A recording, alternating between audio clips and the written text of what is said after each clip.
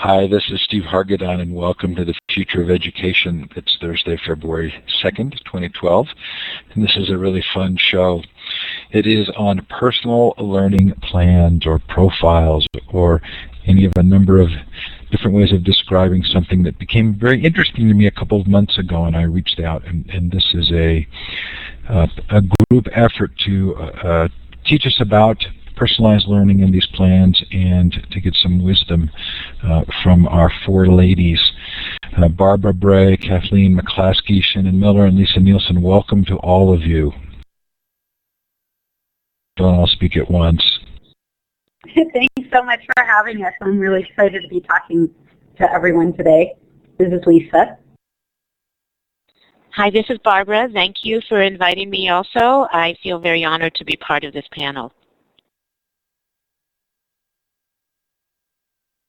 And Kathleen, we know you're there because you've tested your mic. But I'm seeing a slowdown in her audio, so maybe she'll come back. Yes, I'm still here, and can you? Oh, okay. So maybe we you are can't hearing hear you now.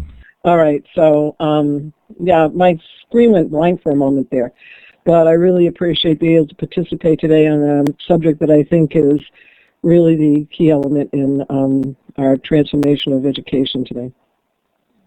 Oh, good. Kathleen, glad to have you here. And it looks like Shannon is here. And let me give Shannon privileges. And Shannon, if you're familiar with the environment, you can, I think you're on. I think I'm on. Hi, everybody. It's great to be here. And like everyone else said, I'm very passionate about this topic, so I look forward to the conversation tonight. Oh, I'm glad. We do need that passion. So thank you each for turning your mics off when you're not talking. That'll help us with this group of four, and especially as we go into the Q&A. The Future of Education is sponsored by my Web 2.0 Labs project at web20labs.com and by Blackboard Collaborate. They provide this lovely room, and we're grateful for it. If you're going to either the Q or the ISTE shows, the EdTech shows this spring and summer, please look at ISTE Unplugged or Q Unplugged.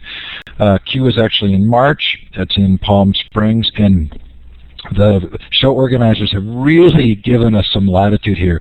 We've always sort of struggled because we've had an educational blogger meet up the day before the conference, and a lot of people, it's because it's in the middle of the week, a lot of people can't come. So now we are doing EduBloggerCon all day Thursday, which is the first day of the conference. So those of you who are going to Q can pick and choose. You can come into EduBloggerCon sessions, or well, now called Social EdCon sessions, or you can go to regular sessions. Then Friday we're doing the live streaming. Anybody can sign up to present, which we're calling Q Unplugged. And then the Bloggers Cafe will be in that same area all 3 days of the conference. So this is really nice. We have our own big room. Really a lot of fun. If you like Q, you'll love this. ISTE, of course, the mothership. It's so much fun. This is our 5th anniversary for both shows. We're going to have a birthday cake on Saturday. We are renaming EduBloggerCon to Social EdCon. All of the events around ISTE are free, so please do come. And if you're making your plans to go to ISTE, do know that EduBloggerCon, now Social EdCon, is the Saturday before. So if you want to attend, you do need to make arrangements to be there a day or two early, depending on otherwise when you would come. But it is a blast, and we've typically had 100 to 250 people, and it's always really a lot of fun. And we will have birthday cake. Because it's this sort of 5th year, we're also celebrating a 5th year anniversary of Classroom 2.0. Started 2 projects that are really a lot of fun. One is Ed Incubator, helping organizations get authentic teacher councils using the great audience at Classroom 2.0. PBS NewsHour is our first project. They need help with some journalism projects. You can go to classroom20.com, click on Ed Incubator, and then click on PBS NewsHour. We're also doing a crowdsourced book program. So we are hoping to release a treasury of great practices around using the web and social media in the classroom, and we really want everybody to contribute. Every submission will get published online. We're going to put them all up. We're going to select some number of them to go in an actual physical book. But we do really encourage anybody who has a desire to write, or if you've already written and you want to repurpose, we're glad to take that as well. Should be a lot of fun. We're really excited about it. Coming up on our worldwide conferences this year, we are going to do a Classroom 2.0 conference. It's not clear when we're going to do that, but we will do something. We'll have a 12-hour gaming and education conference on April 26th, which should be terrific.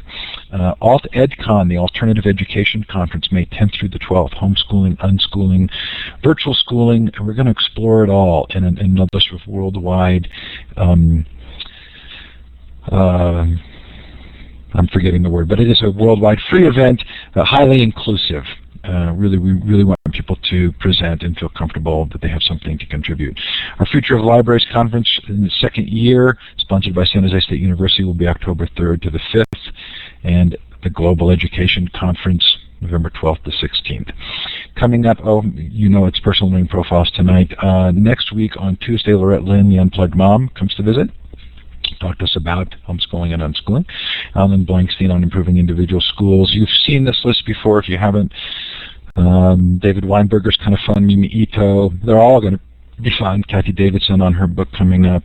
New on this list tonight, John Hunter and Chris Farina, the teacher and the movie producer, talk about John's project, World Peace, and other fourth grade achievements are going to come on April 18th. And then Julie Lindsay and Vicki Davis on their new book on April 19th. If you've missed any of our sessions, they are all recorded in full Illuminate version and MP3. Cable Green was on last night talking about the obviousness of open policy. Wow, was that fun. In fact, I've seen his presentation a couple of times now. He allowed us to let him do his presentation, but let me interrupt with questions. So if you've seen that presentation before and you want a version where there's a little bit of pushback, it is up and online at this point at futureofeducation.com. David Lurcher talked about learning commons and personal learning environments. We're actually going to bring that up tonight. Lee Crockett on 21st Century Fluencies. Again, lots more all up, available for you to pick and choose. So this is now your chance to indicate where you're participating from. To the left of the whiteboard are some icons. You're looking for the star, the second one down. Click on that and then click on the map. And feel free to shout out in the chat as well. I do know we have Kevin from Tokyo in the group. Looks like someone from New Zealand. Lots of North America.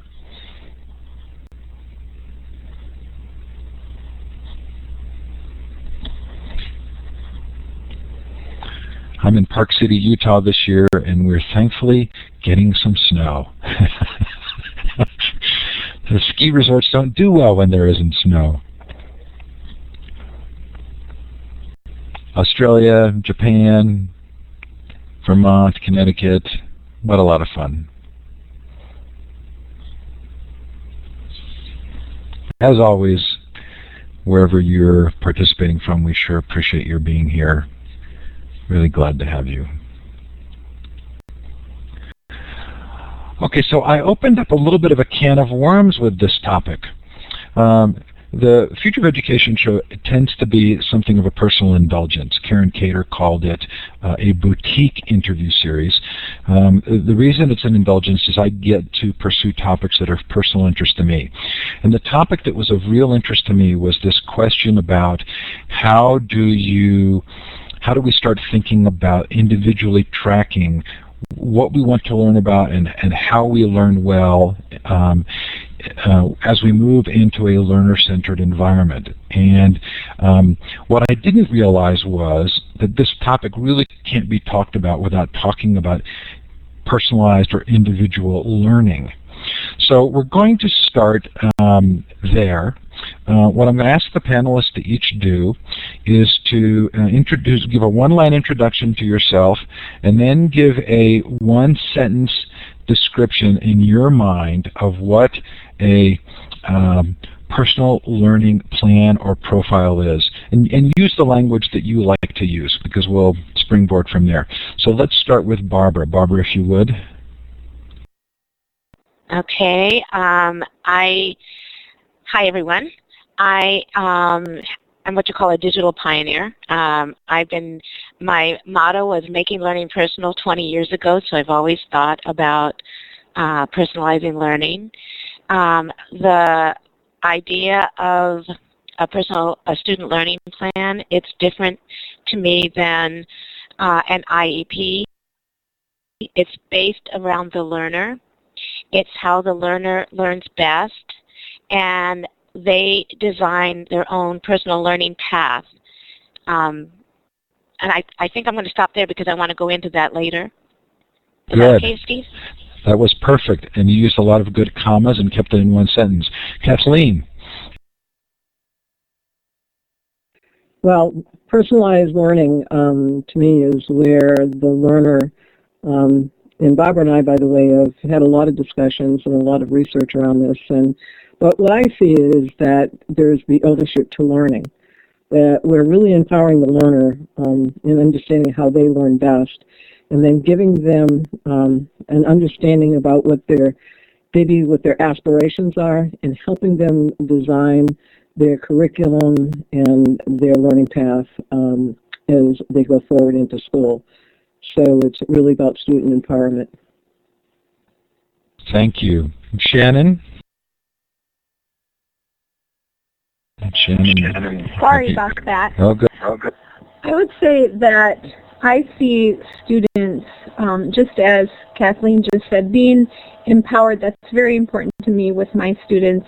And at VMeter, our motto behind what we want our students to embrace their own education is to follow their passions and really develop their own voice as they learn to think, lead, and serve as individuals, not just now as students, but also as they become adults. Thank you. Lisa? Hi, my name is Lisa Nielsen. I'm the author of the Innovative Educator blog and the recently released book, Teaching Generation Text. And I called what we're talking about personal success plans, and what they mean to me are tools that empower students with the freedom to learn in a way that is customized to the individual rather than standardized to the system. So I'm going to embarrass myself here because it's so interesting. As much as I agree with everything that's said, when I first thought of personal learning plans, I had a vision of younger students and an ability to track what they responded to and what their interests were that would get passed from adult to adult as the youth progressed through school.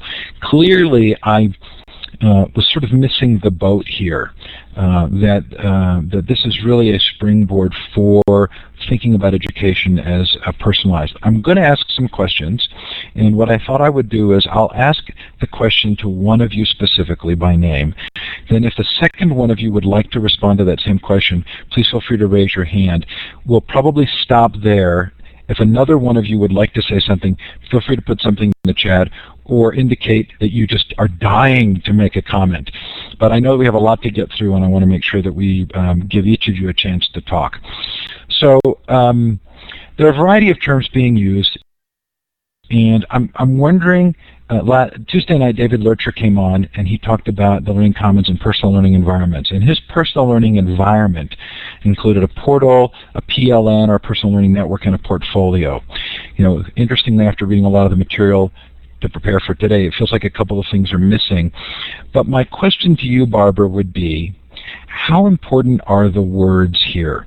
Are we talking about all the same things, or do we need to be really trying to land on a set of phrases that are common, that communicate something very clearly?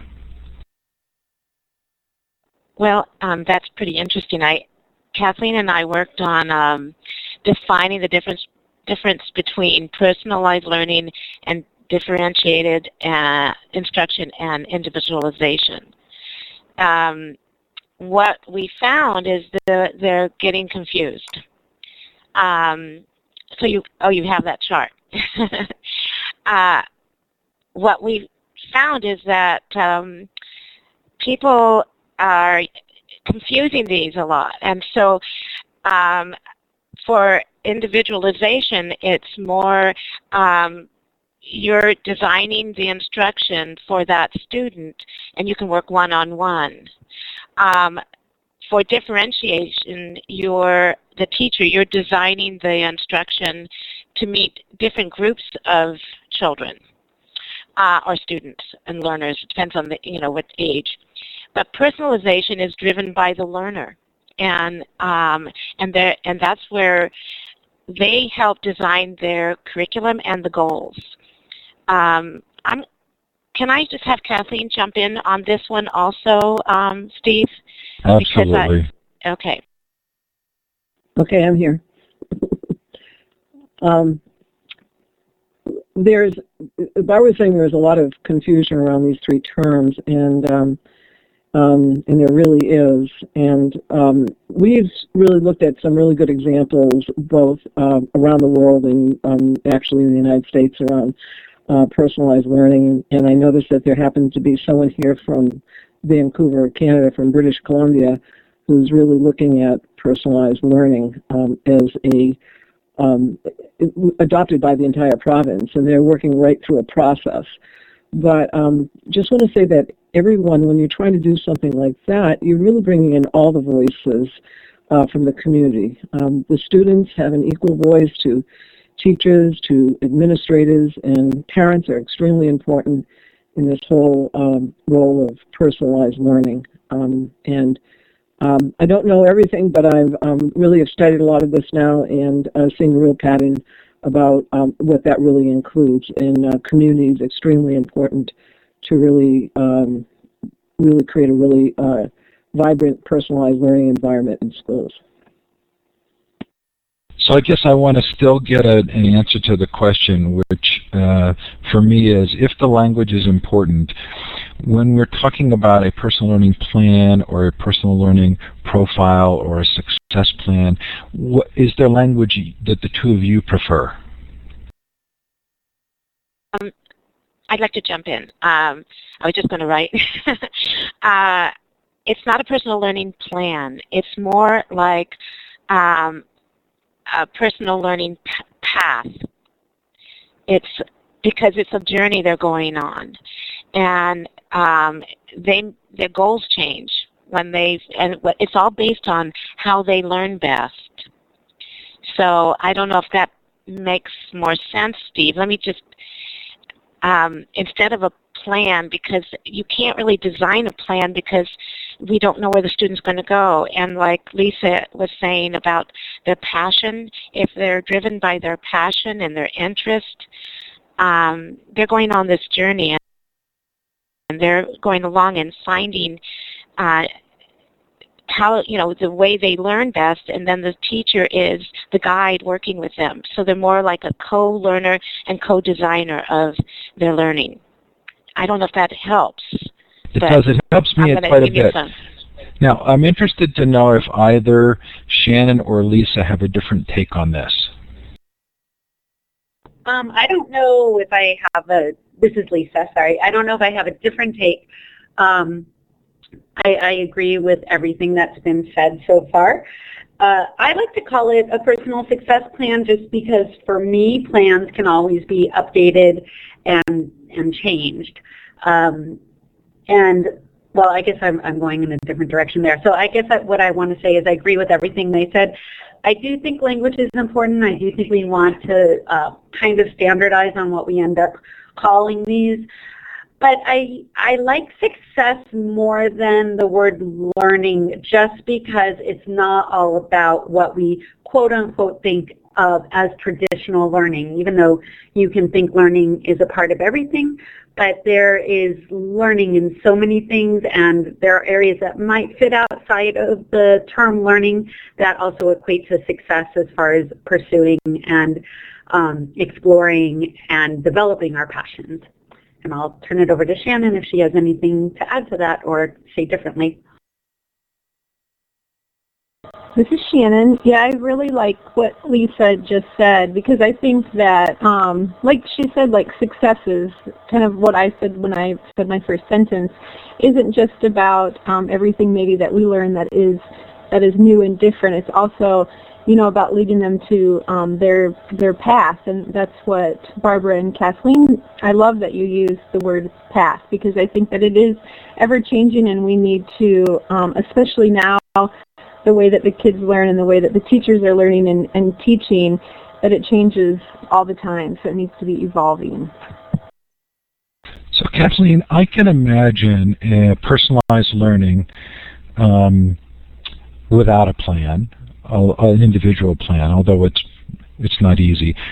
I can also imagine a personal learning plan or path without personalized learning.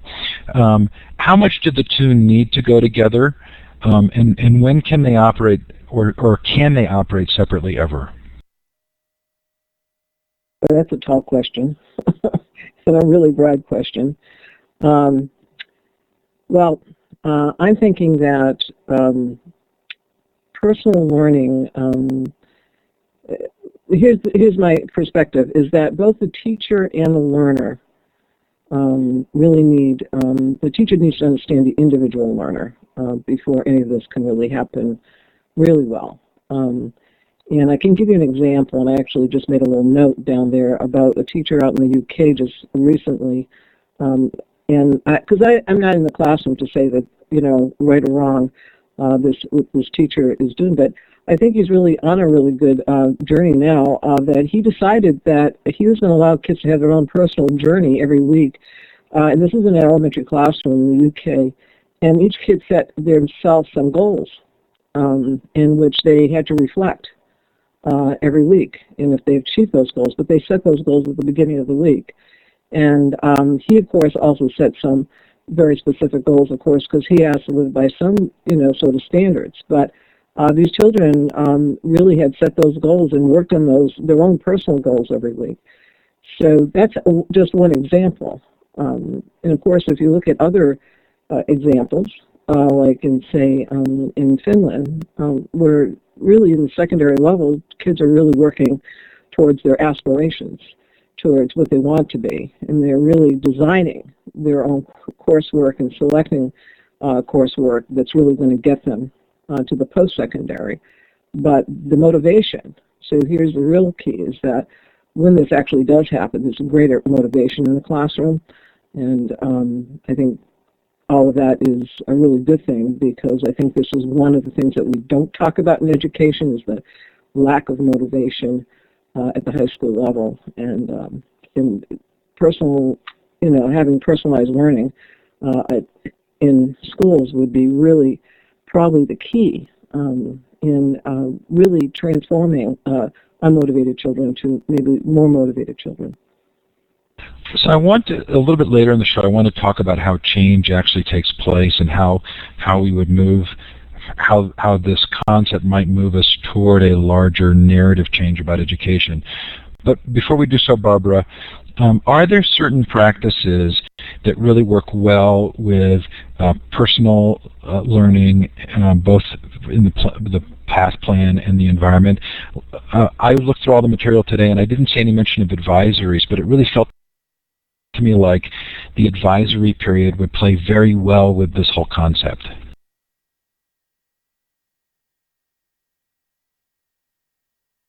And Barbara, your mic may be off, or you didn't realize I directed that to you. I got it. I couldn't get it to work. All of a sudden it froze.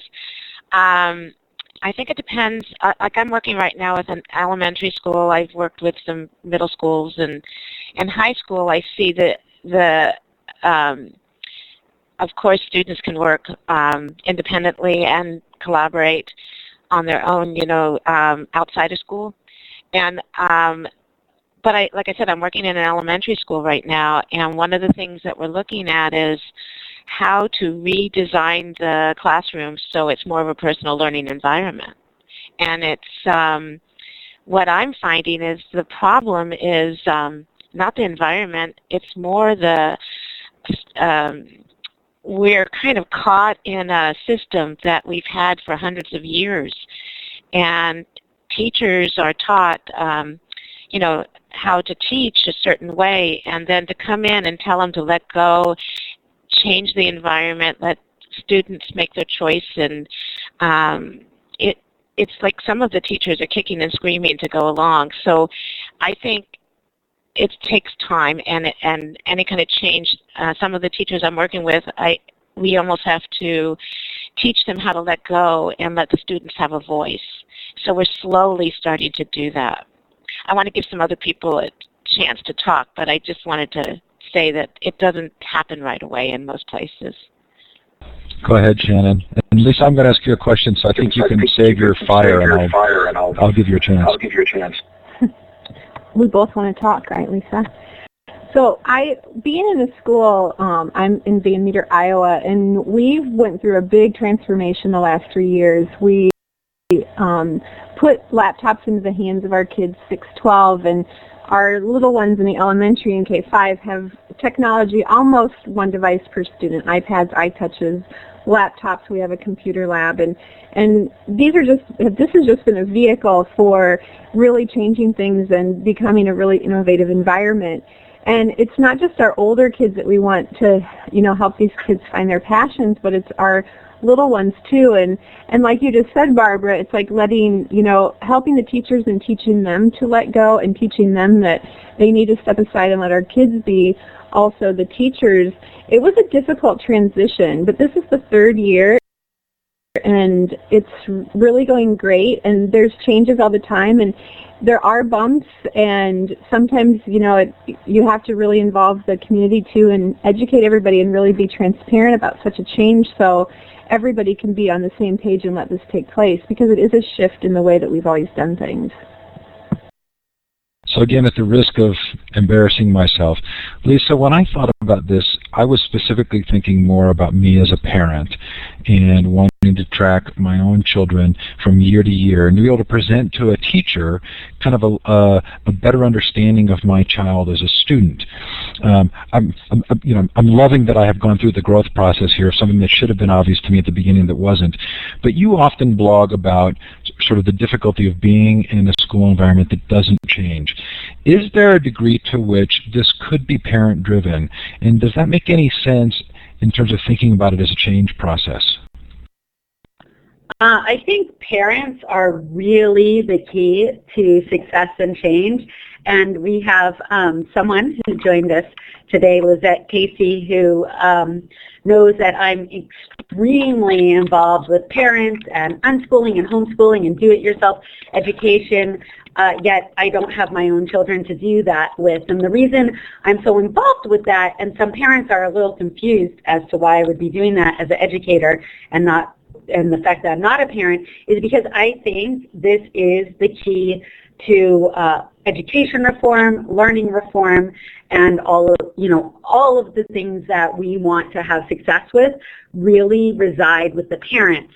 And what I want to help empower parents to do is know that they have power, because so often they have been bullied, bashed, and berated by the system and the politicians and all sorts of people telling them that if they advocate for things like personal success for their child, that the school will lose funding, and they're hurting everyone by doing this. And it's really not the case. I mean, it is the case if one parent does it. But if parents stand up and demand that their children are treated as individuals, then there's not going to be anywhere for the system to turn. And I have worked hard at starting groups throughout the United States to help empower parents, and parents are absolutely the key to this, and parents absolutely should be demanding that their children are treated as individuals and that learning is customized to each child and not standardized to the system. So yes, I 100% think that the future of ed reform and transformation lies with our parents. So I want to give the chance for a rebuttal to that. I'm not assuming that Barbara or Kathleen would disagree with that, but Barbara and Kathleen, I'm curious to know, have you seen a good progression of understanding of personalized learning that you feel can get the kind of mass adoption that you would need for a larger change in our culture of education? I'm jumping in, Kathleen. I've worked with schools around the country, and I've worked with public and private.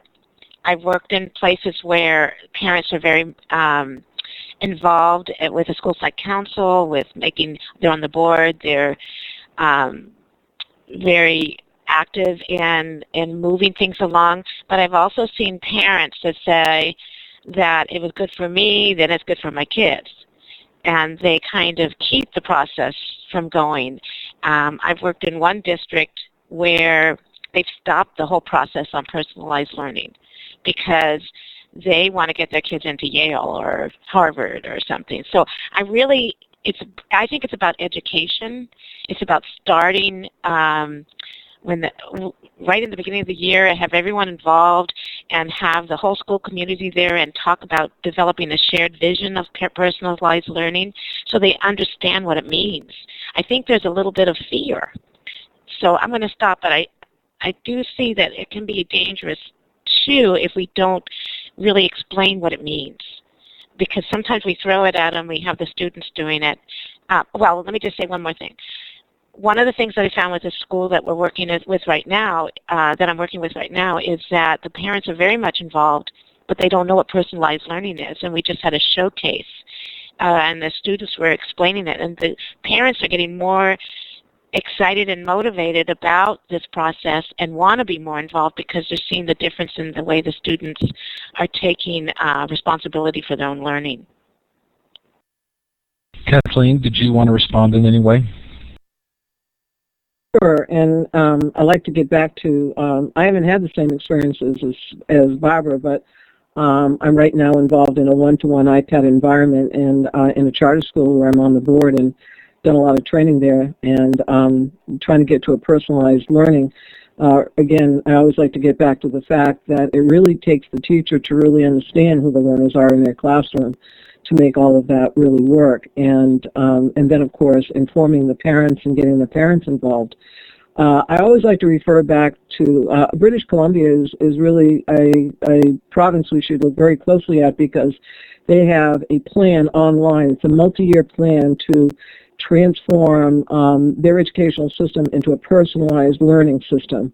And they've spent the last 2 years with the big thought leaders around personalized learning, but they have a wonderful interactive guide that really helps you understand personalized learning. They made that totally available. They've got input from both parents and teachers and students have a very big voice in all of this, and administrators.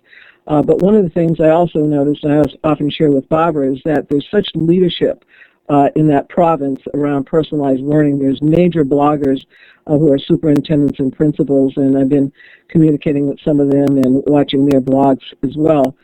So that's a model that I think that if any state decides we want to move in that direction, they could. I do want to say that in Wisconsin, CISA 1 is actually moving to a personalized learning environment. I think that is one of the largest scaled models in the U.S., and they're currently in the midst of all of that.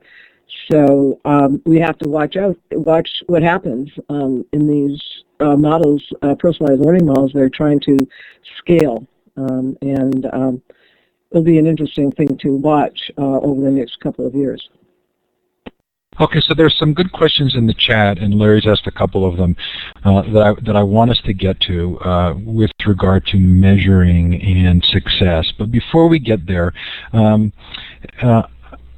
Kathleen, I think in something you sent me prior to the interview, you talked about what is personalized learning and what isn't personalized learning. So would you start us on a little bit of a conversation about maybe sort of the history of personalized learning and IEPs, and when you say personalized learning, what do you mean and what do you not mean? Well, personalized learning is definitely not individual education plans, and by the way, that's the biggest fear by superintendents here in the United States. Individual education plans are really based upon a individual evaluation and educational evaluation along with several other types of evaluation for a very specific child. And there are very specific goals and objectives for that individual child. So personalized learning is not an IEP, for sure. Okay, so from anybody else, just raise your hand. Do you have a definition you'd want to give of what individual learning is and what it is not?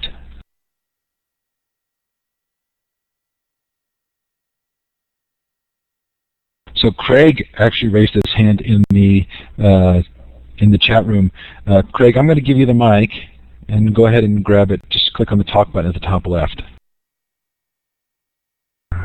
Can you hear me? Yes, you're a little muffled, but go ahead. Yes, I'm wondering how you can balance the extrinsic motivation, that is like curriculum, against the internal motivation, that is the value of the learner, what they want to learn. Okay, so Craig is asking about how you balance the intrinsic and extrinsic motivation, and let's go there. Let's talk about specifically who are these plans for, and how should we be measuring their effectiveness? Would anybody like to grab that question? Go ahead, Lisa. I think that when all is said and done, the plans are for the student, the actual person. And we measure what I call personal success plan. It's not a theoretical term. There is really something that exists called personal success plans. It's something that I worked with Joe Renzulli and Sally Reese, who are the creators of the school-wide enrichment model. And students, with their families, with their advisory, with their teachers, really think deeply about what their passions, talents, interests, learning styles, and abilities are. And they come up with an actual plan that has measurable goals. And the students can see with their family, with their teachers. And I also think this is a fabulous tool for student evaluation and for teacher evaluation and for school evaluation. And the other important part, which you mentioned earlier, is this is not something that exists inside of a walled garden or isolated system. It's something that becomes a part of that student's academic and or career portfolio. It's something that's real and meaningful in the world, and it's something that the student, their parents, the teacher, and the school can be really, really proud of, unlike a lot of what happens in school today. Shannon, what's the role of the librarian in this process? Well, I think that my role at school has changed a lot, even in the last year. I've always been, the technology, I say, integrationist or specialist at my school. But now I'm becoming, we have a collaborative document that, at the beginning of the year, we rolled it out, and the teachers, they have to connect with me and collaborate, and I'm kind of like their teaching partner or coach, if you would say, on a lot of things, because I help them not just integrate, the technology, but help them individualize instruction for the kids, help them find maybe what the kids' interests are, tools that will help the kids get there, and, help the teachers maybe understand some of the things that they quite don't, maybe aren't an expert in, that I have the time and the resources and the connections to bring that to the kids. Barbara, did you want to respond? I just wanted to thank Shannon, because I feel librarians are such a wonderful resource, and in California we're losing a lot of our librarians. They're cutting out the programs, and I follow Joyce Valenza, and now I know you, and I'm learning about what's from David Leuscher and a lot of other librarians around the country and the world. It's such a valuable resource to help now, especially when so many resources are available online, and we need you. And especially if students are learners are going to be designing their whatever you want to call it. It could be a student success plan, it could be a learning path, it could be whatever.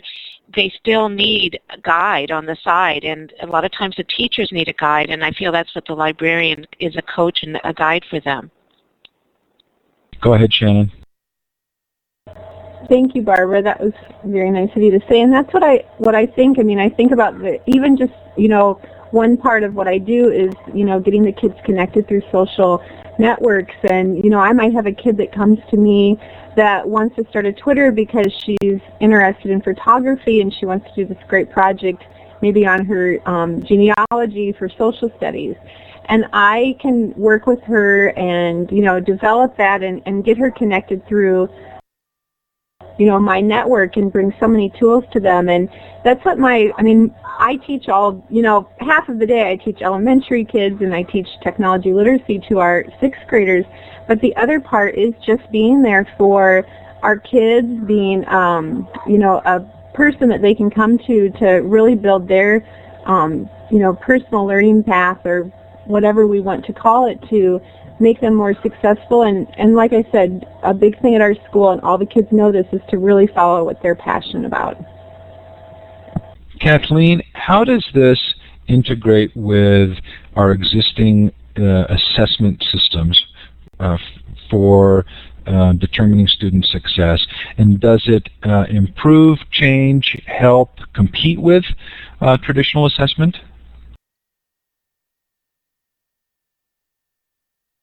And Kathleen, I'm not sure if you didn't turn your mic on. I didn't know I was addressing that to you, but if you're comfortable answering it, I was addressing it to you. Could you give me a repeat on that? I needed to call my husband right away, so. Oh, in fact, Lisa, I think you heard the question, so let's have a response from you, and then we'll pass the baton over to Kathleen. Okay, so it's slightly answering a little bit of a different question because it was going to be after Kathleen spoke. But what I want to say is that personal success plans, learning plans, whatever paths, journeys, whatever we want to call them, can absolutely replace the current assessment system that we have in place. Ideally, a student would never, ever, ever have to take a test again unless they chose to do that. Ideally, if we use this, which we absolutely can do today, we would save billions of dollars in resources that can go directly to students instead of publishing and test-taking companies. Personal success plans are not difficult to create. They are not difficult to measure. It takes the power out of the testing companies and publishing companies and puts it in the hands that they belong, which is with the teachers, students, and families. So there really is no reason not to do that other than the political agendas of different people, as well as the pocketbooks of testing and publishing companies. But this is absolutely what's best for kids. It really will help them succeed. And it's really a movement that I'd like to help start, because this is best for kids. It empowers teachers. It empowers family. And we will save billions of dollars that can go to resources to students if we start implementing things like this instead of our standardized tests. Okay, I'm done. Thank you, Lisa, for the soapbox. So, Kathleen, do you think that Lisa's being realistic? And are you seeing that the assessments that come out of the personalized learning displace traditional assessments, or do they have to work alongside them? Well, let's take a look at, at Finland, who's doing something very similar as Lisa describes. And what's different in Finland is they don't do any standardized testing. They assess in the classroom. But the other element that we're not talking about is really the caliber of teachers in the classroom who do all of this. So that's really very important to all of this. But I do think that I think we could abandon testing, standardized testing, and really stick to some very strong standards and really, assess kids in formative assessment on a regular basis and really train teachers in those areas instead of kill and drill and taking kids into testing that kills virtually weeks and weeks of time in the classroom and also in instruction. So let's take a close look at why Finland is so successful in what they do, and why they've gone from a dropout rate of 25% to 2% in 3 decades, and with no standardized testing. Okay, so the Finland show is coming up. We did have one already with the guy who made the film. I'm Finland phenomenon, and I think Pasi Solberg's going to come on the show. In fact, he's committed. We just don't have a date yet, but we're going to have a lot of fun with Finland. In the meantime, Barbara, how do personal learning plans relate to portfolios? David Lurcher on the show on Tuesday said that the portfolio is really a critical part of the student's personal learning environment, and because it's student-driven, it should not be an externally mandated portfolio system, but we should be teaching them to use the tools of the web to build their portfolio. How would you respond to that?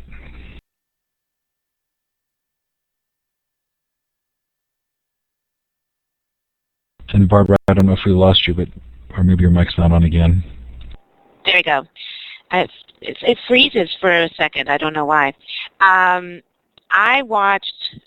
did some work with Reggio Emilia schools, which are preschools, and the students were creating their own portfolio, and they were 3- and 4-year-olds, and it was amazing. And I was watching the teachers and the parents were more of what they call the environment the third educator on top of the teachers and the parents, and they're guiding the preschooler. Now, if this can happen with 3- and 4-year-olds, where they're collecting evidence, and then the parents at that age and the teachers are collecting the evidence and putting it in a portfolio form, this can happen at any grade and any level. And it's amazing when they drive their learning and they're showing you evidence that what they can do, and then when they reflect on it. So I'm seeing more and more of this, and helping schools design this, and it's just amazing to watch what they can do. So I feel that, yes, portfolios, I agree with David Leuchter on this. It's more authentic, and they can use any of the tools that are out there to demonstrate, especially even like if they're learning a new language. I mean, anything. It's just amazing. Okay, we're at the moment in the show when we switch the Q&A, but I don't want us to go there until I've asked my personal big interest question, which is, if we think of teachers as lead learners, and we're asking them to do this for their students, who's doing a good job of helping teachers be learners in the same way and building their own learning plans? Is that happening somewhere we can point to and say that this is an important part of the process?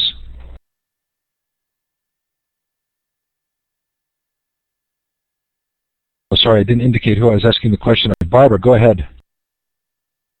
I didn't know if you wanted me to answer, because this is what I do, is write about professional development.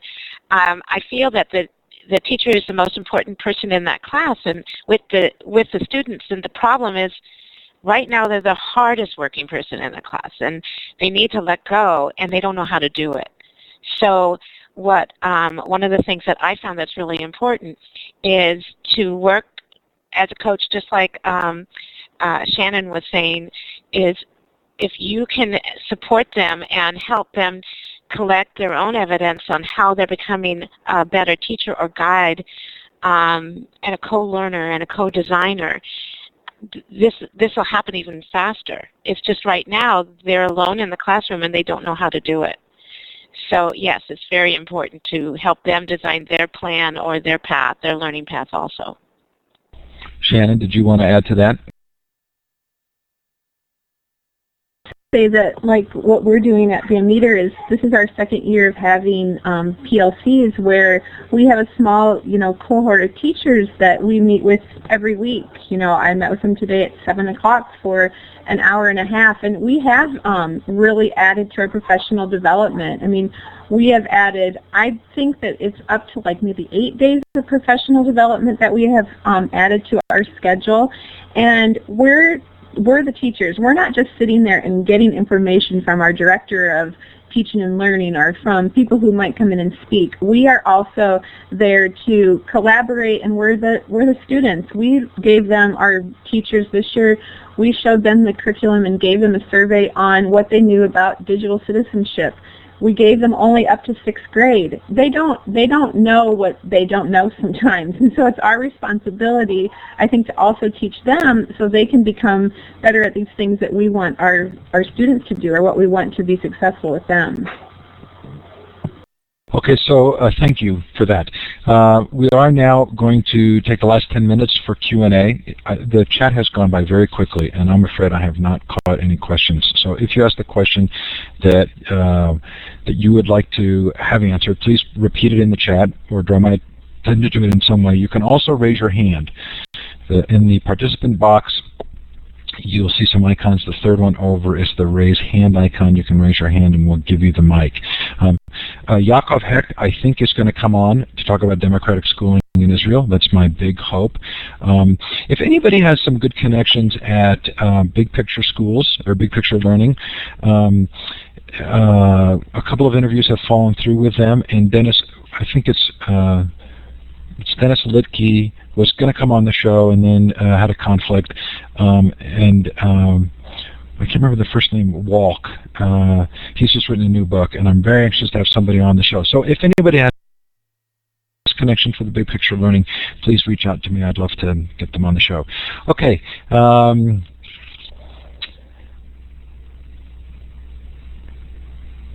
Feel free to raise your hand or to put a note in the chat. And let me see, I'm trying to keep up here. Ronald Walk, that's correct. Okay, so while we're waiting for a question to come in, we've seen some names of schools that, like Big Picture here, and others that you feel are doing a good job. Reggio Emilia, are the Expeditionary Learning. Are there other places, I think particularly Barbara and Kathleen, where you would want to point to as really being successful in this regard? I'm just going to jump in for 1 second. This is Lisa. I collected a whole bunch of those sort of schools. So we've named a couple of them, like Big Picture, Reggio Emilia. There's also Nuestra Escuela, and models like the school-wide enrichment model. And I'm going to go ahead and put in the chat a link to my collections of the schools that honor personalized learning and passion-led learning. Terrific. Okay, we do have a question from the chat. Larry wants to know, what do you do to guarantee high-quality teachers who can handle how we want them to teach? Would anybody like to grab that one? I'll grab it. Sorry, I just talked, but just real quickly, what I love about democratic/free schools is that students are completely involved in the hiring process. This also happens at some of the great progressive schools like Science Leadership Academy, and I think that if we trust the students and bring them into the process and the interview process and help ensure that the teachers are helping students meet their learning goals, that's one of the things that we can do to recruit high-quality teachers. And another thing we can do is, and I just read a couple of books on this topic too, but the traditional certification is not always the best teacher for the classroom. If you can get a real doctor to teach a class, or people who are actually in the profession, and let the kids interview that person and hire them and see how they do, that's another alternative way to get some really great people into the schools. And you can also get people who volunteer, which free/democratic schools do all the time. That's a couple ideas I have. Go ahead, Barbara. One of the things that Kathleen and I are writing a book on personalized learning, so we've been doing a lot of research on some of the schools. So probably we'll be talking to you, Lisa, and probably interviewing you also.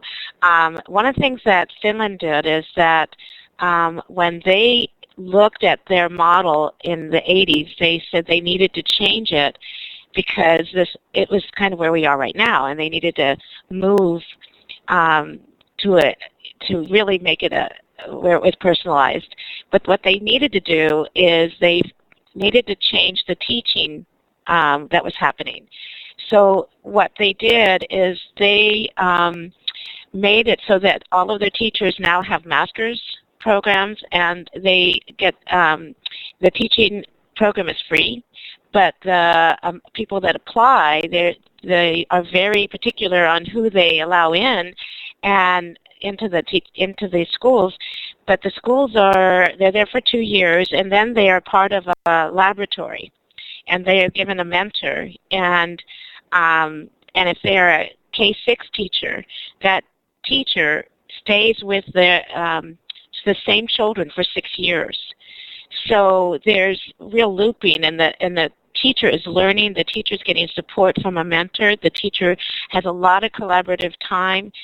So we have to maybe look at the way we're teaching our teachers right now, and also the type of support they're getting. I've worked in schools where they were supposed to have a master teacher, and I saw some new teachers that had never seen a master teacher.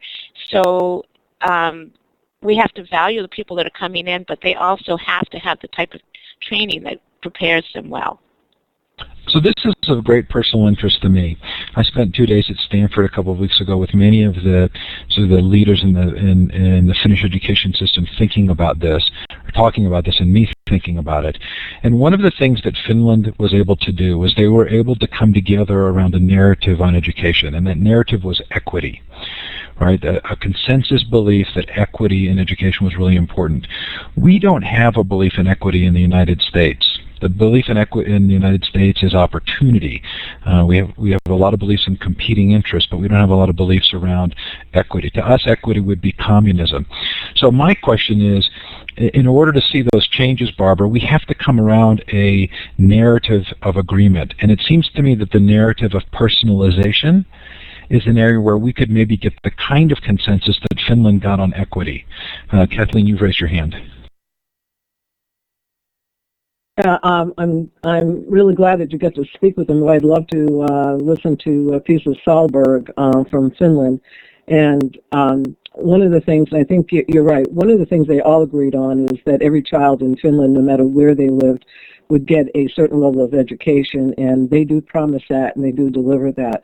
And that's really something that we are, that's not even in our language right now. So that's one of the big concerns. It also is around policy. And, we're a much bigger country, far more diverse, and changing policy is very difficult. But I think that we need to really drive this discussion and this conversation here in this country. Because I think we're really at a crossroads, because we have such a large dropout rate in kids that are highly unmotivated on the most part, and we really need to change all that, and we're perfectly capable of doing that. So I think that we really need to be advocating very, very strongly around this conversation, and to really set a clear vision and agreement around personalization and really providing every kid here in the United States a level of education that every child, no matter where they live, are going to receive, or else there's going to be just lots of inequity going forward. Lisa, go ahead. I just wanted to say on that topic that if you can afford it, you have choice to have personalized learning. You have the choice to go to Reggio Emilia, Montessori, or democratic school or free school, or any of these schools that honor personalized learning or student-led learning. And what I really find disappointing is that our government does not allow those who cannot afford it to be able to attend those type of schools. So my personal goal is to allow everyone to be able to attend the schools that honor personalized learning and personal success, and not just have governments mandate that only those who are rich enough can have that sort of system, and the rest of the people need to be suppressed by this testing regime. So that's my goal, because personalized success plans, personalized learning plan, school-wide enrichment model, and all these wonderful models do exist for people who can afford it, and everyone should be able to have that sort of school environment available to them. Okay, we have actually reached the end of our hour. Gary says, this is the best, most helpful webinar I have ever attended. Gary, I agree. This has been a terrific evening. Thanks to Barbara, Kathleen, Shannon, and Lisa for a really engaging conversation. I don't think this is the last time we're going to talk about this. Barbara and Kathleen, I sure hope that you'll come on the show when your book is done. There's obviously lots more to talk about. If anybody has any final words, I'll let you raise your hand on the panel, and I really appreciate your being here. I'm clapping for you. And the clapping now is a little bit hidden, but it's under the smiley face with the applause button.